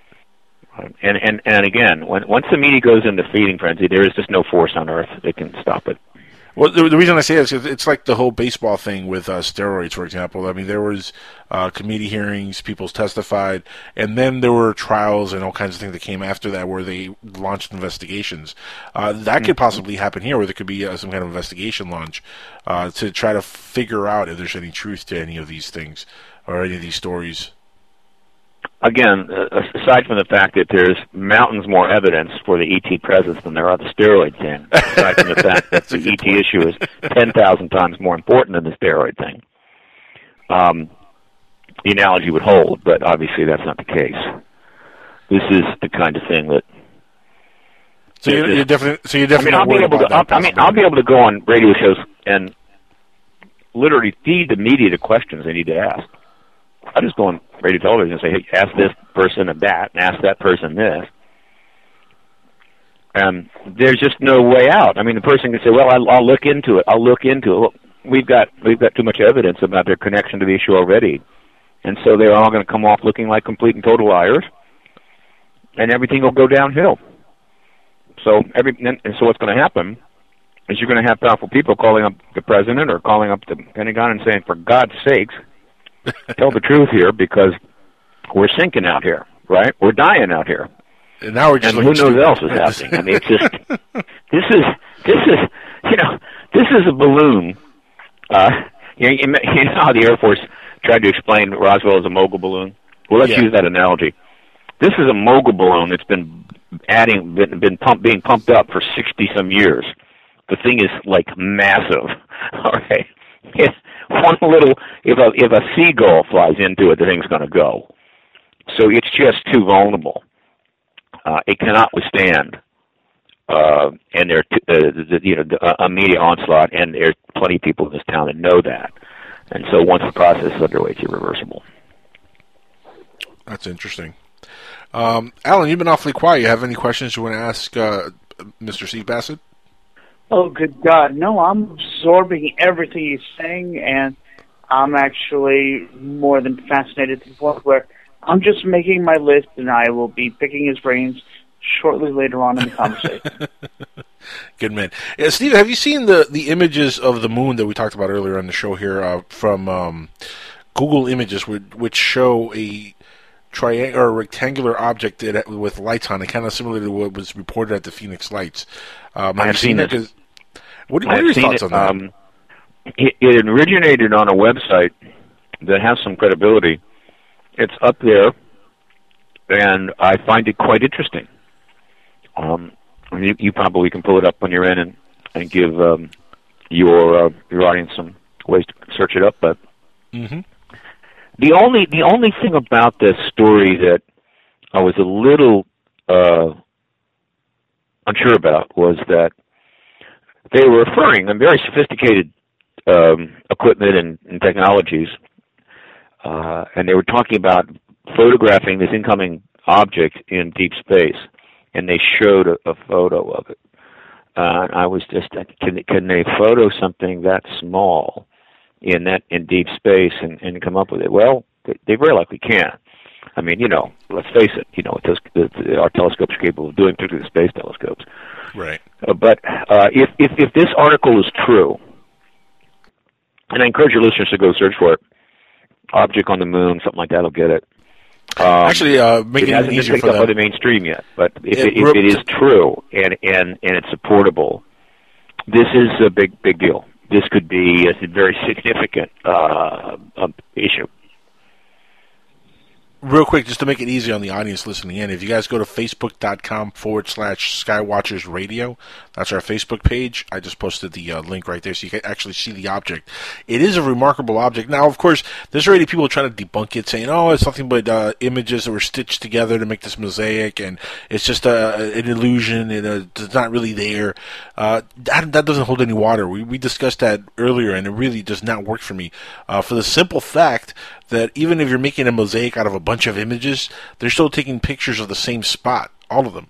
And they're going to show you whatever object is in there, especially if there's a crater with some kind of technology there for excavating or for mining or whatever they're doing there, or whatever this object is. Even if it is a bunch of layered pictures put together for a mosaic, you're still looking at something that's possibly there. Well, I never want to underestimate the power of Photoshoppers to create realistic images. I never underestimate that. They get better and better every year. Oh yeah. That said, any artificial structure or object on the moon or Mars, but let's talk about the moon, that was not put there by humans, that's the ballgame. That's it. Right? That confirms not only a life outside the planet, which is a certainty, almost everybody agrees to that, but intelligent life outside the planet and intelligent life that has somehow deposited an object on our moon, which completely explodes virtually every last vestige of the debunker's playbook. And thus, the door then opens for the full engagement of the ET evidence we have already on this planet, which is massive. So it's a big deal. I'm certainly following it. There are ways to check this. And other photos that could have been taken in the past. There are millions of photos that have never been looked at that NASA's taken. I take that back a little bit because this is a recent event. The implications of this story is that this is a deep space object that came in. It was lost for a while. They could not track it. They lost the ability to track it. And then it turns up, they believe, in a crater on the moon. So this would have recently arrived there. Still, we can photograph that crater. It's easy enough to do. And rephotograph it. If there's nothing there, it doesn't prove anything, it could have left. Right. But still, this is a significant story. I'm intrigued by it, and what I read was impressive. Conclusive? No. Certain? No. Worthy of follow-up? Absolutely. And there have been other things like this going on. It looks, sightings have increased, interesting kinds of sightings, near misses of airplanes. It's like think of the planet right now, the biosphere of the planet, the living area of the planet. There's like a shopping mall, and it's 6 in the morning. There's not a lot going on. By 8, things start to pick up, right? And then by 11, it's getting really intense. And then as you go later in the day, the mall just gets busier and busier and busier. Well, that's kind of like what's been happening the last 20 years, and certainly the last 10 years, is that there's just more and more and more things happening, meaning that there's just more activity, meaning that there's something going on here. Now, in the case of the mall, you know what it is. People are now they're coming to shop, and it's later in the day, they can get away, they're all going to the mall to shop. Okay. What explains all this activity in our biosphere, potentially rated DTs? I have a theory, and that's that we're headed towards disclosure, and disclosure leads to contact. But clearly, all this activity is making it tough on the truth embargo. Oh, no kidding! Even out of Mars, the truth embargo right now. Even out of Mars, there was recently that picture with the rock that just showed up in front of the rover. Yeah, that's an example. Who knows what it is? There's several possibilities, but notice something like that's got a lot of people's attention. Why? It's just a rock, right? Who cares? Right. Because it has implications of life on Mars, past or present. So people fix on it. Every little thing like that is going to be picked up on. Absolutely right. Yep. Again, the truth embargo, very vulnerable, ready to go. We need to finish it off. And with that, we're going to cut to a quick commercial break. We're going to be right back here on Skywatchers Radio in a couple of minutes. On the other side, we'll take more calls. If you guys call in, open line, 786-245-8127. We're talking to Stephen Bassett about the upcoming hearings in March and possible disclosure. Love to hear your thoughts. We'll be right back on Skywatchers Radio, right here on the Dark Matter Radio Network and PSN Radio.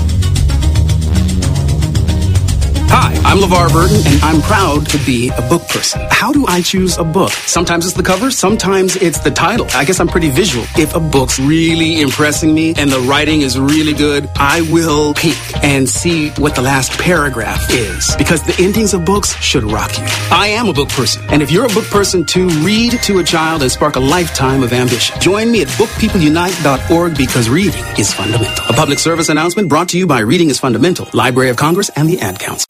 Here's a riddle for you.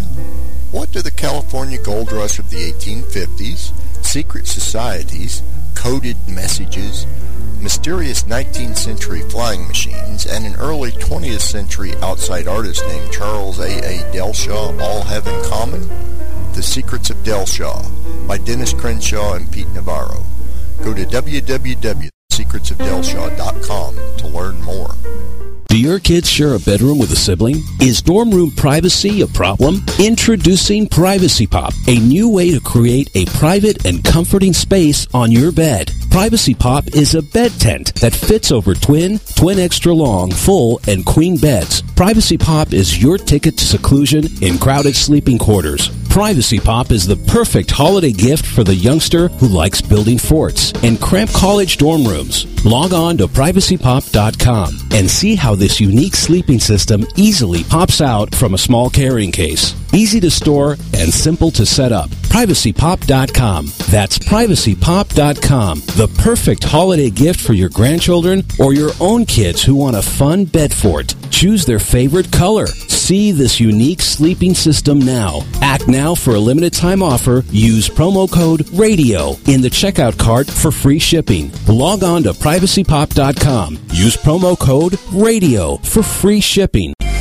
Put a team of professional consultants behind your home or business computer with Key Information Solutions, providing solutions to your internet and computing needs while keeping you on the cutting edge of technology. Preventative maintenance and networking support, hardware and custom-built computers. Let Key Information Solutions be your personal tech staff for your home or office with affordable hourly, monthly, or annual rates to fit anyone's budget. Call Key Information Solutions now. 954-973-3374. That's 954-973-3374. Or visit keyinformation.com. All systems are functional. And get past the range to Mr. Jackal, the new king of radio. Is there life on other planets? This is nuclear physicist Stanton Friedman, and now I'm a voice in the Jackal's head. Is the government keeping secrets from us? This is Stephen Bassett, and I am now a voice inside the Jackal's head. Want to find out more? Listen to the Jackal's head. The biggest trick the Jackal ever pulled was to convince the world that he doesn't exist.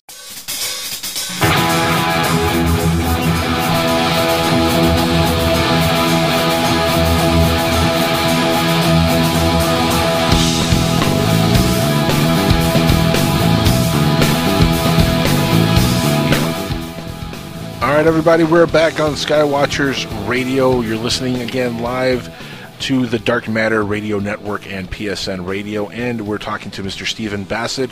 We had to say goodnight to Alan Weiler, my co-host for the evening. He had a little bit of an issue he had to take care of, so he's gone for the evening, and it's just myself, Angel, and Mr. Stephen Bassett. And again, your calls, if you guys call in, 786-245-8127. PSN Radio on Skype and Dark Matter Radio Network on Skype. Look us up, call in, and we'll take your calls. Now, I want to give, before we continue, I want to give a quick shout-out to the show that aired before us and the show that's going to air after us tonight, just to make sure everybody keeps listening. Epic Voyages airs on Dark Matter Radio Network after this show, and I want to give them, again, a quick shout-out. Really good show, and check them out. They're going to be at that time slot only temporarily because that's our future home. 1 a.m. in the morning is going to be Skywatcher's new time slot pretty soon. And also a quick shout out to the Zod Rider show that aired before us. They had a really interesting guest, an abductee, also himself. Really interesting stuff on Zod Rider show every week, Tuesday nights. Stephen, welcome back, my friend. We're on here for the next 25 minutes, and let's continue this conversation on disclosure, because some people just joined in and they were asking me they guess they missed the first half hour of the interview with you here, and they missed that March 31st is set in stone as the day that the hearings are going to be held. They're asking me not held. That's the day that the Citizen Hearing Initiative is launched. The initiative is to get the hearings in Congress. Right. Okay, so how long after that are we going to actually have the actual hearings? Exactly, and I'm hoping to get them within 90 days or less. Okay. We're going to give it our best shot. We're going to throw everything at it we can. I'm raising the funding to be able to drive this process as fast as possible, as hard as possible. And if we succeed, we'll get the hearings within 90 days. And if we get hearings and the witnesses that are available are permitted, are included, which they will be, that's it. I'm pretty sure that the truth embargo will not last much longer after that. Well, the reason I bring that up is, again, I'm being asked here in private about it, if that's when it's going to start off. And yeah, there you go. It's going to kick off on March 31st, and it could be 90 days before we actually have the official hearings take place. And again, Now, Stephen, once the hearings, once we actually get confirmation that there are going to be hearings and when people are going to be able to testify and everything is done under wraps and the government does crumble and say, okay, yeah, it's true. What do you expect the level of craziness to be like with the media over this subject? Because I know there's a lot of people that are into the subject of aliens and UFOs within the media, but do you think it's going to be one of those things where it's going to be like 24 hours a day coverage all over the media? Yeah. You think they're just going to run with it 24 hours a day, 24/7? Nothing about it will be 24/7 for weeks, maybe a month, maybe longer. It will literally dominate the news across the board, everywhere, worldwide, for many weeks. There'll be other stuff will be mentioned and covered, but they'll constantly come back to it. So it'll be incredibly intense, which is, and that's a good thing, because obviously if everybody around the world is watching news shows, Europe, North America, South America, everywhere, and they're not in learning and trying to find out what's going on, that's got them pretty much focused on the process of revelation, as opposed to walking around in a daze, feeling very anxious about their future or what's going to happen. So that will help to keep things kind of calm. What's really bad is when the government says, something really, really incredible has happened, but we can't tell you about it for another year, or whatever. I mean, that's not good. Or just in general, if something happens and there's no explanations for it coming, that's when people get upset. That's not be the case here. The media will be sure that we'll have all of the ET-related, how would you say, coverage of one form or another for many, many weeks. And this will be the I guess you could say, the decompression process that will get things kind of stable. And then after a certain number of weeks, things will start to slow down and issues will start to be addressed piece by piece, and then the stories will be more segmented. They'll focus on this particular thing going on and that particular thing, and every time some new information comes out, there'll be, but the overall coverage will still be pretty intense for a year or more, right? With new stories breaking all the time. But because the vast majority of people in the world are able to follow this in real time, they are not going to have. It doesn't provide them the opportunity to get really overly paranoid or concerned, as long as they're getting information, and it's truthful information, and there's more coming, then they will be focused on that, learning. Stephen, let me stop you there real quick. We have a caller who just joined us. 313, you're live on Skywatchers Radio with Steve Bassett. Do you have a question for Stephen? Oh, yes. How are you tonight? Doing fine. Thank you for calling. Yeah. My question to you, Steve, is: are you familiar with a researcher by the name of Art Campbell? Yes, I am. I've actually talked to Art, met with him. Yes. What do you think of his research? I know he has. He's claimed to have found anomalous metal at the plains of St. Augustine, and I just he has a new book out, but I haven't heard much about it. On various. Well, he's one of many researchers that are looking into aspects of the history of this issue. He's also engaged some hard evidence material stuff. Material evidence is extremely difficult to deal with, very difficult to develop. But he's also looked at the history of events that have taken place. He's been at it a long time. He's an old guard guy, and his work is appreciated. He's one of hundreds and hundreds that have been doing this for years. And collectively, they've produced more than enough evidence to confirm the extraterrestrial presence many times over. And so they all have my respect. Is he one that you would think would be that would be able to present some of that information if there are hearings? don't know. There will be the focus. The congressional hearing testimonies are going to be mostly focused on government political witnesses and agency witnesses.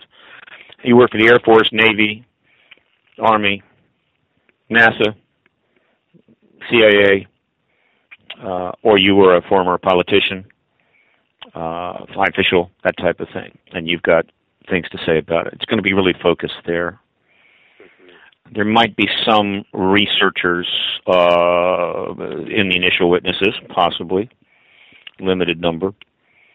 Later on, particularly if disclosure takes place, you may see a broader range of witnesses brought in to testify before Congress. So it's hard to say. It's a very complex process. But again, I think I can say with confidence that former members of the military, civilian agencies, and political figures and officials will be the focus witnesses in the initial stages. Okay, great. Well, I'd like to thank you for your courage in pursuing this, Steve, and I'm in your corner. I'm one of your supporters, so I'll keep on supporting you. Mm-hmm. Okay, thank you very much. That's all for my call. Thank you for calling in.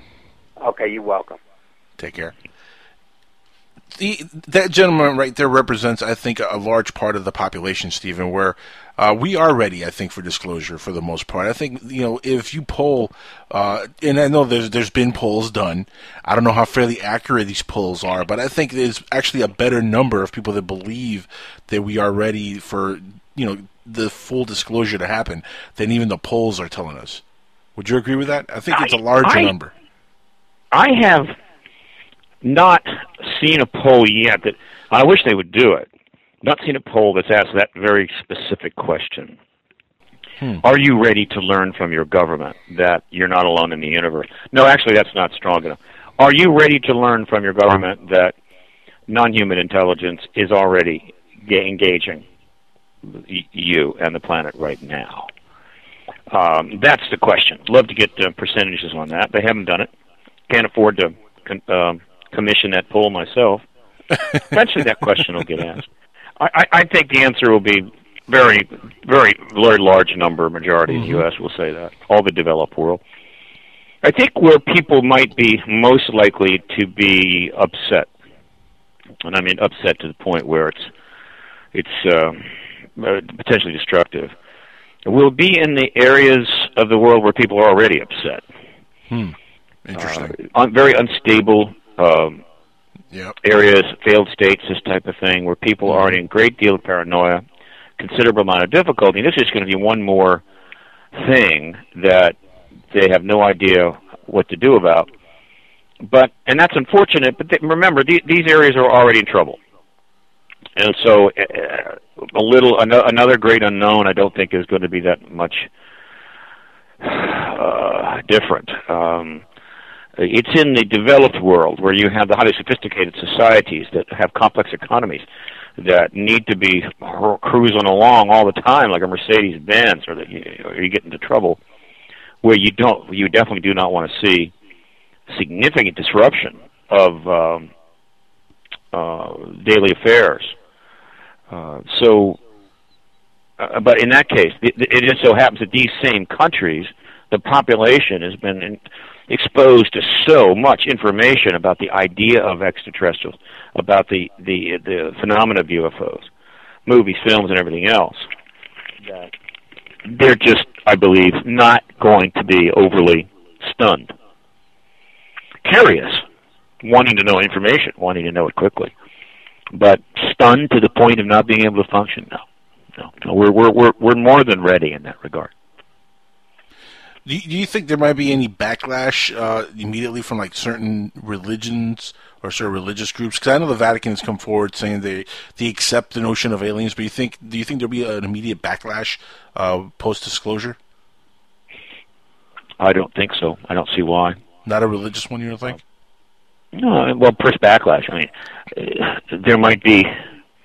there will be people of faith who reject the information because they find it troubling, but that's nothing unusual about that. It happens all the time. I don't think the formal managers of formal religions are going to to get particularly out of line. I certainly don't think like the head of the Mormon Church or the Catholic Church or some of the Protestant faiths are going to somehow get completely discombobulated and start sending out edicts. I just don't see that. The facts are what they are.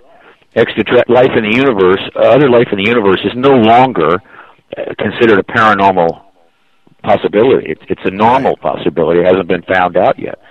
They know that. Now I know that people that believe that the Earth was created in 6,000 years, this is not going to help them hold on to that. Might agitate them a little bit, but that's not simply enough segment of the population to be a serious matter.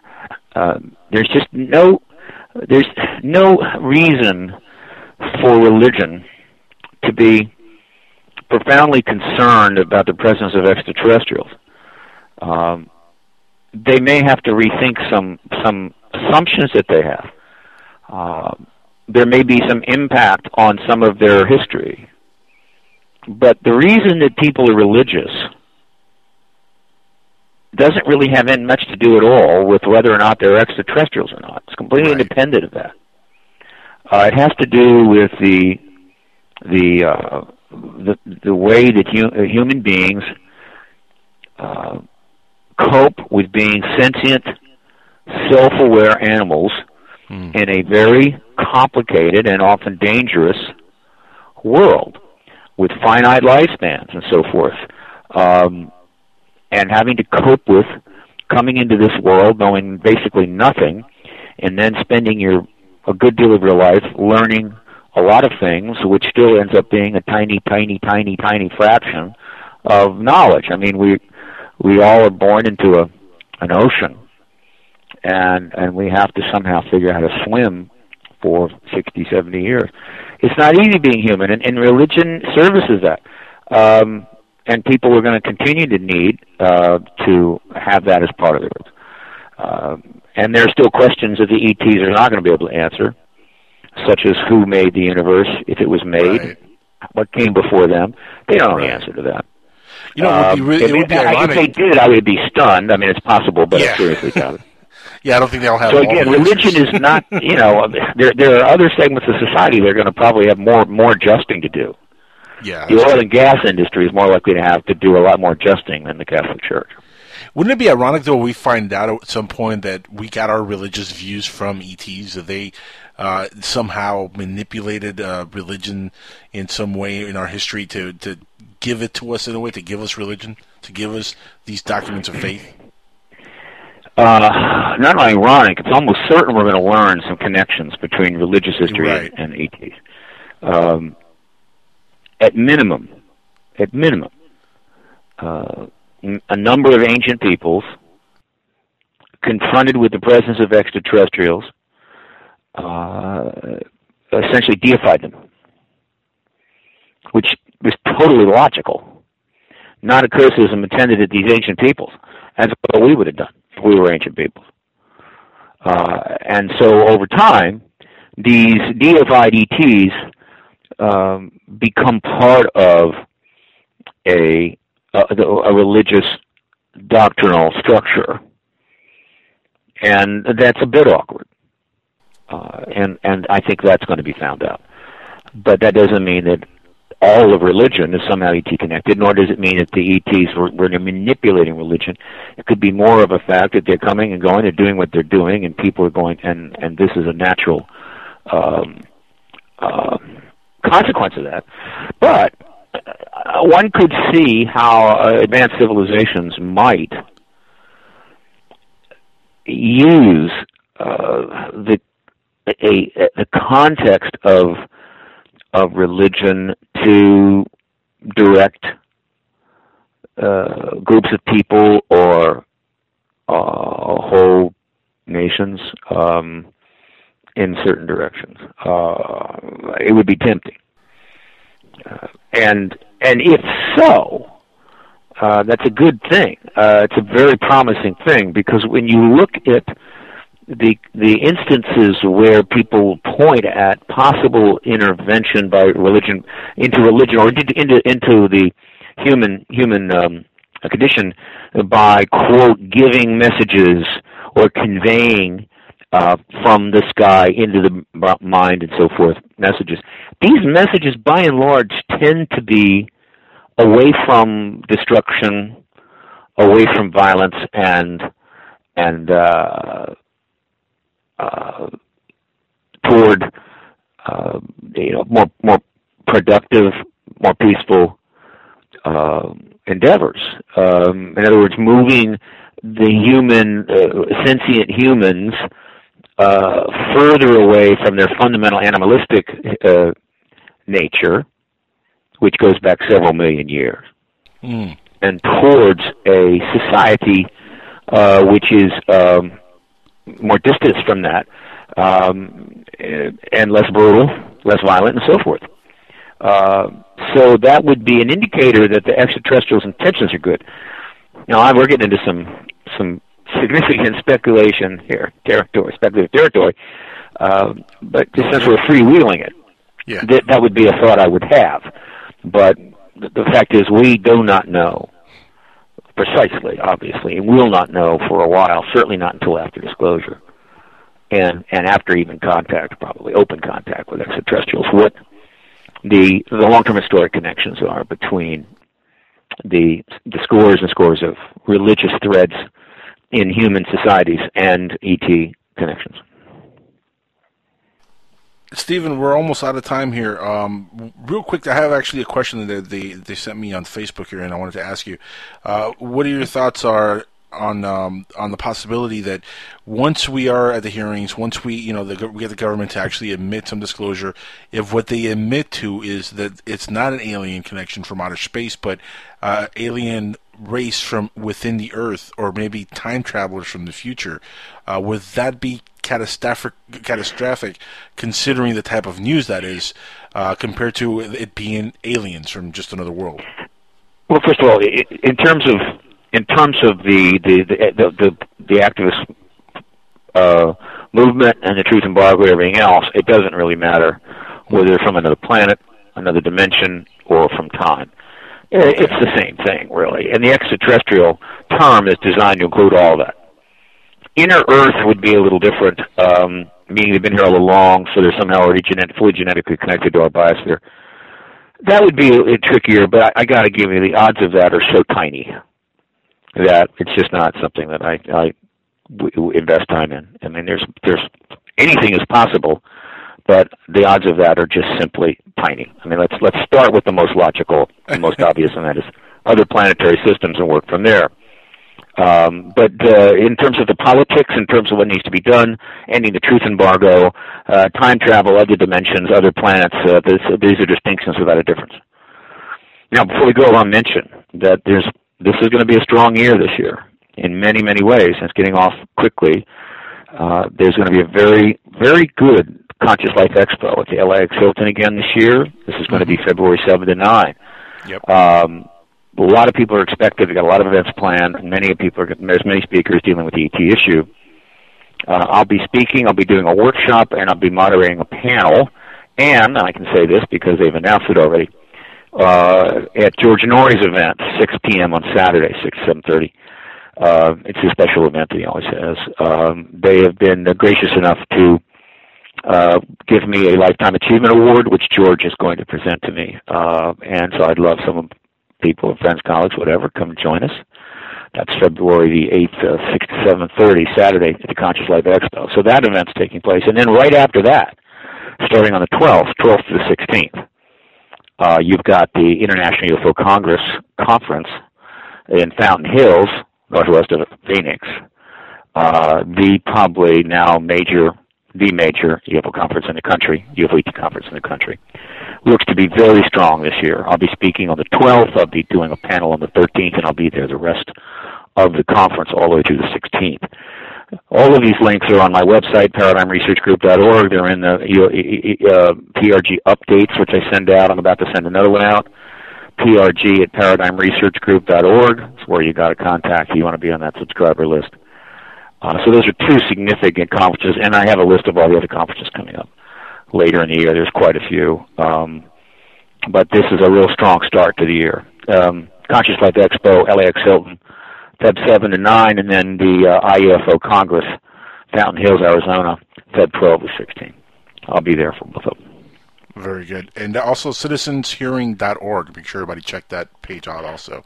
And yeah, that's the key site for the citizen hearing stuff, and you can get a glimpse of what we're going to be sending to Congress on the 31st of March. Good stuff.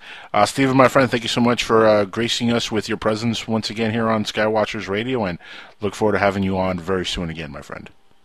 Always, Angel. Take care, man. Have a great night. That brings us to another conclusion right here on Skywatchers Radio, and it was a lot of fun tonight with Steve Bassett here in the second hour, Joseph Mara joining us in the first hour. Stick around. Epic Voyages is next right here on the Dark Matter Radio Network. Keep listening. We'll be right back next week. Same time, same place. Skywatchers Radio. Take care, everybody. Stay safe.